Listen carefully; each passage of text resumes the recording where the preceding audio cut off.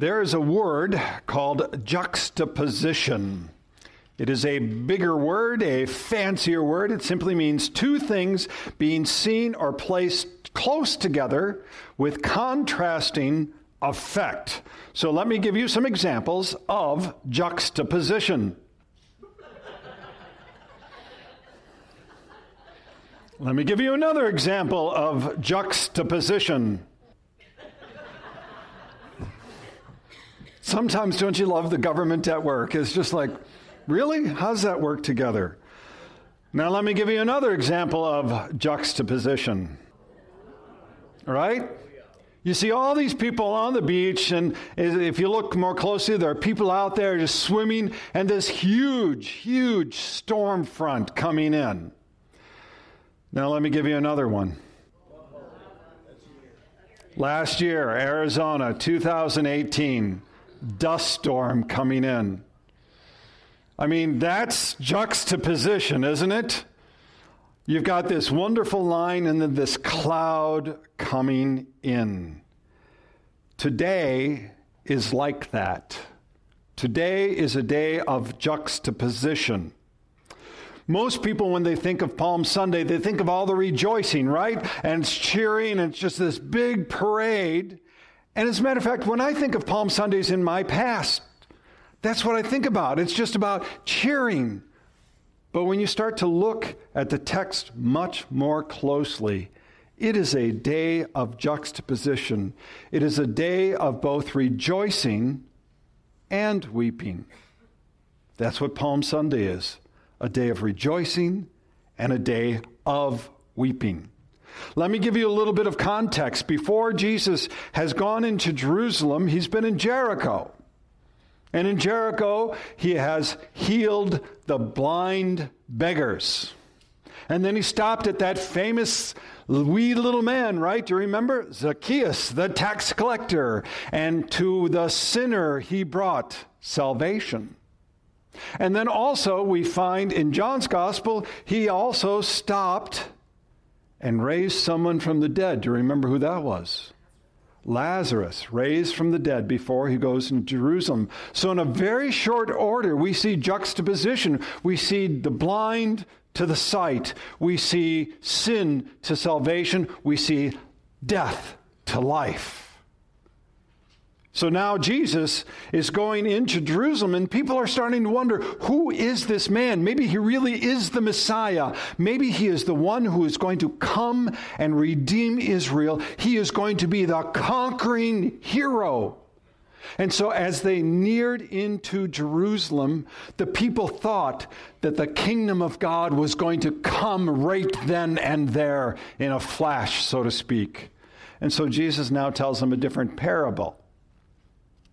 He tells about the parable of a nobleman who is going far away to enter into his kingdom, to gain his kingdom.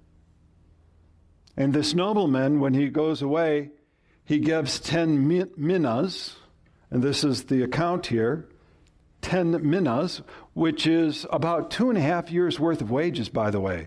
This was a good sum of money. And for the ones who used what he gave them, the nobleman gave them, for those that he gave them, they used it well, he praised them. He praised them and said, "Well done." And thus there was rejoicing. But for those who squandered what now the king had gave them, he said this. He said, "But as for these enemies of mine who did not want me to reign over them, bring them here and slaughter them before me." This is the last parable that Luke records before the triumphal entry into Jerusalem. Most commentators and most people want to skip this over because it seems too harsh, doesn't it? Can you imagine his disciples? Look, if there was political spin, they were like, "Whoa, hold on, Jesus. Wait, you really want to tell that one? Come on, you're the Messiah, right? Aren't we coming into Jerusalem? Aren't you coming into your kingdom? And you want to say this?" because people really didn't know who Jesus was. Yeah, they want to rejoice at Jesus. They want to rejoice in all of that, but they don't understand the fullness of who Christ is. Because in this world there is rejoicing and there is weeping. So now let us go to our text. Again, starting with verse 28. And when he said these things, he went on ahead, going up to Jerusalem. When he drew near to Bethphage and Bethany, at the mount that is called Olivet, he sent two of the disciples, saying, Go into the village in front of you, where on entering you will find a colt tied, on which no one has ever yet sat. Untie it and bring it here. If anyone asks you, Why are you untying it? You shall say this, The Lord has need of it. So those who were sent away went away and found it just as he had told them. And as they were untying the colt, its owner said to them, Why are you untying the colt? And they said, The Lord has need of it. And they brought it to Jesus, throwing their cloaks on the coat. They set Jesus on it, and as he rode along, they spread their cloaks on the road. Now it's interesting, up to this point, Jesus has never requested any demonstration that he is the Messiah. In fact, there are accounts where he strictly forbade people to say anything that he was the Christ. But now, in this moment, coming in Jerusalem, he's acknowledging and having the people acknowledge who he is. And he doesn't do it to gain glory. He is doing it to let them know that there was a prophecy fulfilled by him doing this. It is from Zechariah chapter 9, verse 9. Rejoice greatly, O daughter of Zion. Shout aloud, O daughter of Jerusalem. Behold, your king is coming to you.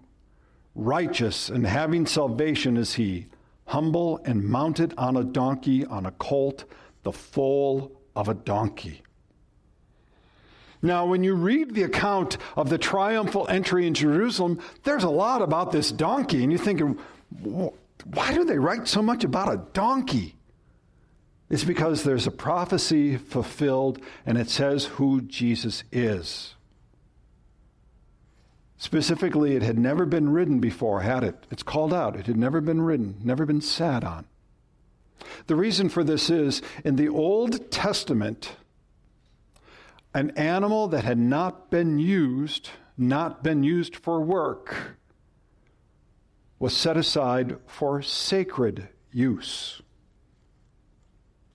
Now, such an animal could be used for royalty. As a matter of fact, if you go to 1 Kings, starting with chapter 1, verse 32 through 40, you find that Solomon rode a mule for his coronation. King Solomon, the wonderful, wise king, rode a mule in for his coronation. So, from the line of David, Solomon, now to Jesus, who is, if you remember, from the line of David, he now rides in his coronation on an animal set aside for sacred use. The other thing you should know about donkeys is that, well, let's put it this way. In a time of war, the king would often ride ahead or ride on a stallion, a steed, a powerful animal, and he would lead the people and encourage the people in conquering. But in a time of peace, the king didn't have to, but the king could or would ride in on a donkey, a mule, signifying that peace reigns throughout the land. And this is what Jesus did. He wanted to show that the king indeed was riding, that it was a sacred ride coming in, and it was not one for war, but he was a king of peace. Isn't that what Isaiah prophesied? One of the titles for Jesus, right?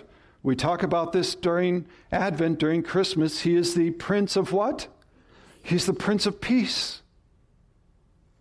And what did the angels sing when Jesus was born that night? Glory to God in the highest, and on earth peace among those with whom he is pleased.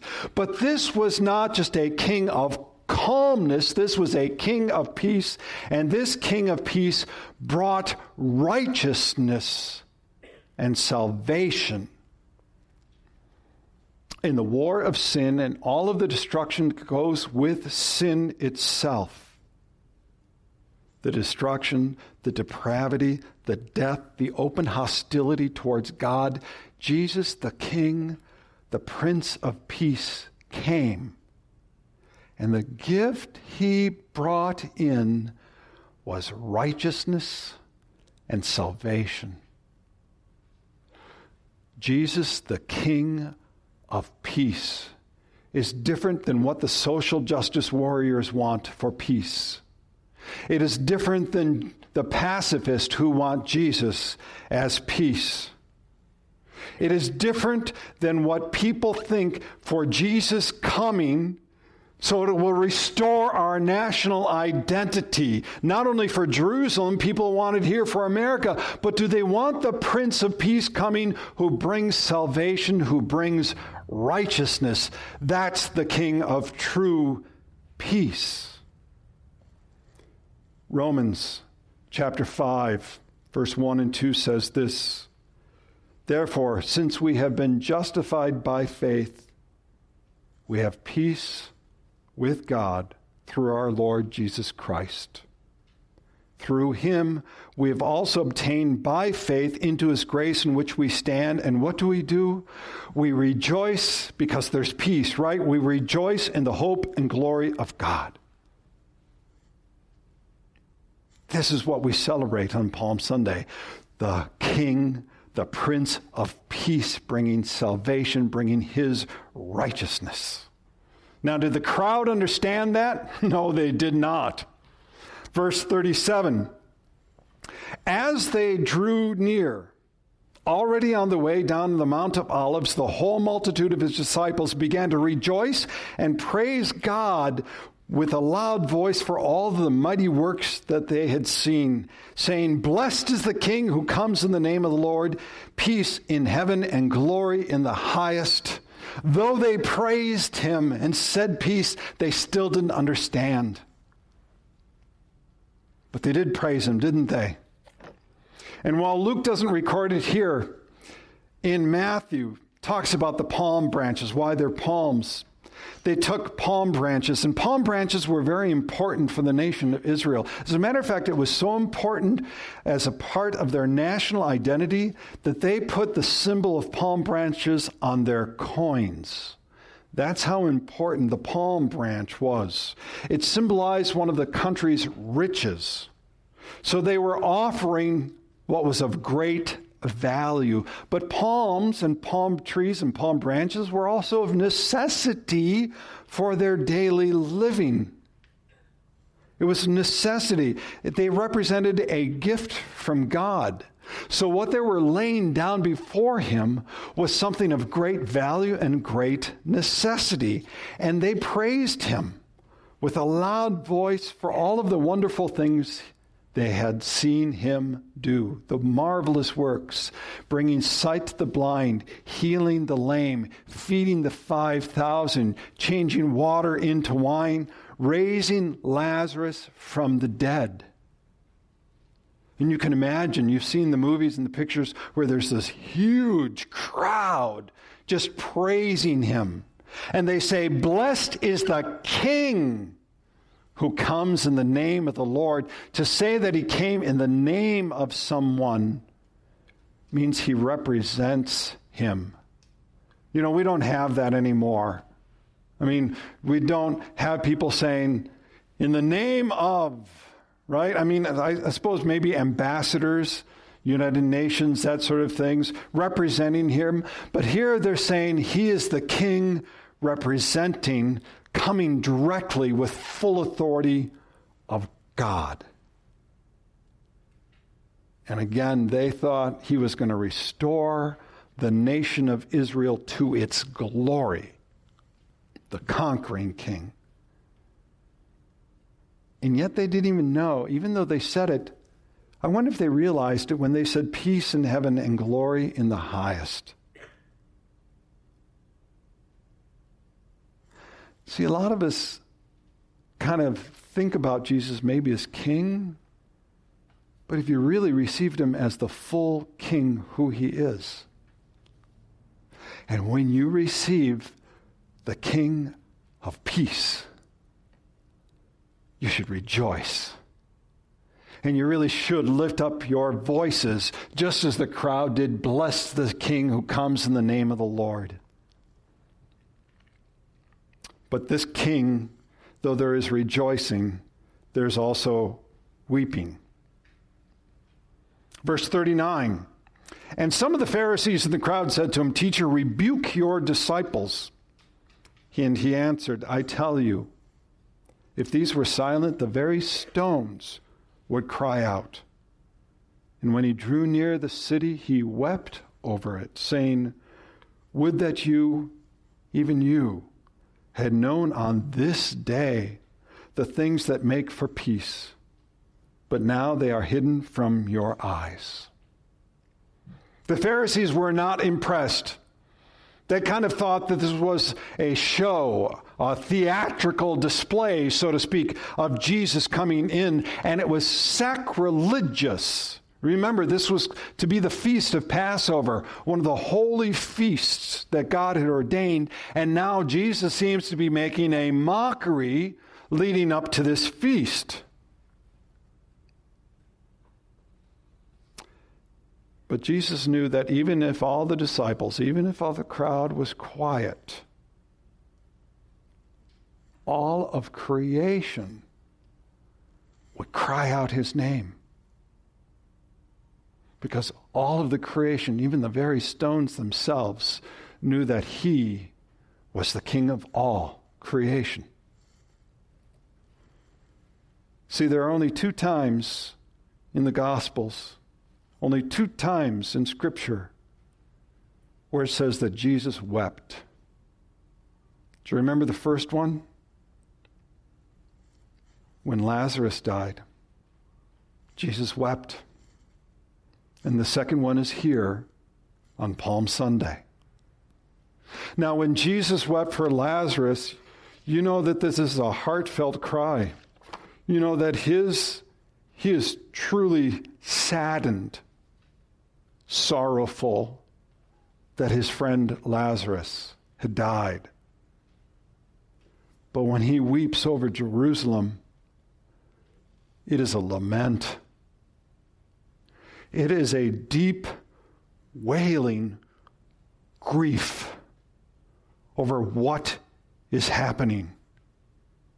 He is lamenting like one of the prophets of old.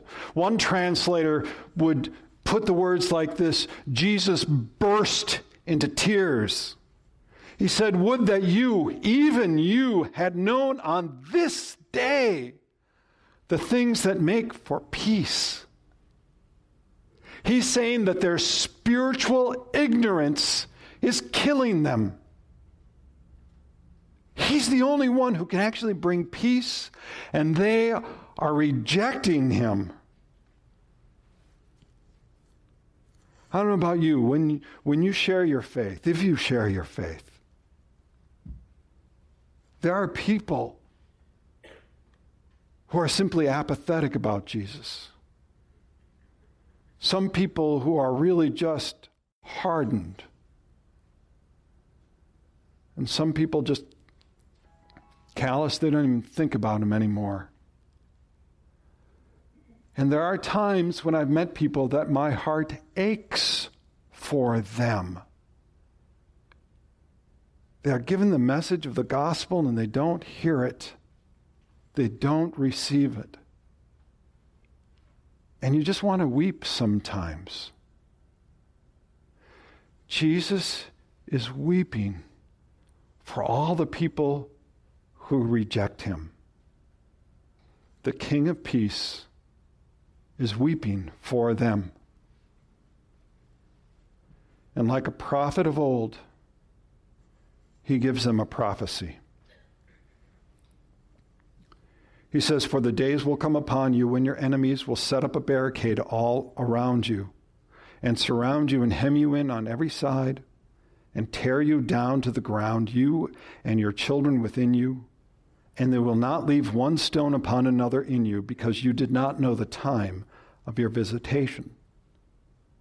The Lord gives a prophecy about an unrepentant holy city that now will become a pile of rubble wet with blood. And this is what happened. In AD 70, the Romans came and sieged Jerusalem for 143 days. They killed over 600,000 Jews, taking more captive, and they destroyed the city and the temple. The ancient historian Josephus says this: Caesar had already commanded the entire city and temple to be razed to the ground, leaving only the towers which projected higher than the others to stand, and that part of the wall which enclosed the city on the west. This was to be the encampment for the troops which would be left behind, and the towers were to reveal to posterity how great a city Jerusalem had been, and what sort of fortifications Roman prowess had dominated. All the rest of the wall which encompassed the city, the demolition teams leveled, so that no one who would come there in the future would ever believe that that spot had been inhabited. The destruction was so terrible that the city was stormed and burned. Josephus records that the victorious Roman general Titus threw his arms heavenward and uttered a groan and called to God to witness that this was not his doing. There was weeping. Jesus knew what would happen. They did not know the day of God's visitation. You see, in the Old Testament, when there was a day of visitation, it could mean one of two things. It could mean salvation had come to that person, to that town, to the people. And the people would rejoice because of the Lord's visitation, but it could also mean that there was condemnation, because they did not recognize that God had come, and thus there was weeping. Jesus was weeping because the people, in their spiritual ignorance and their blindness, would be destroyed. This is Palm Sunday. Rejoicing and weeping. So the question is for you: do you know Jesus, your King? Now, I know a lot of people know Jesus as friend, Jesus as comforter, Jesus as my God. As long as he doesn't demand anything of me, as long as he doesn't say, well, deny yourself, pick up your cross daily and follow me.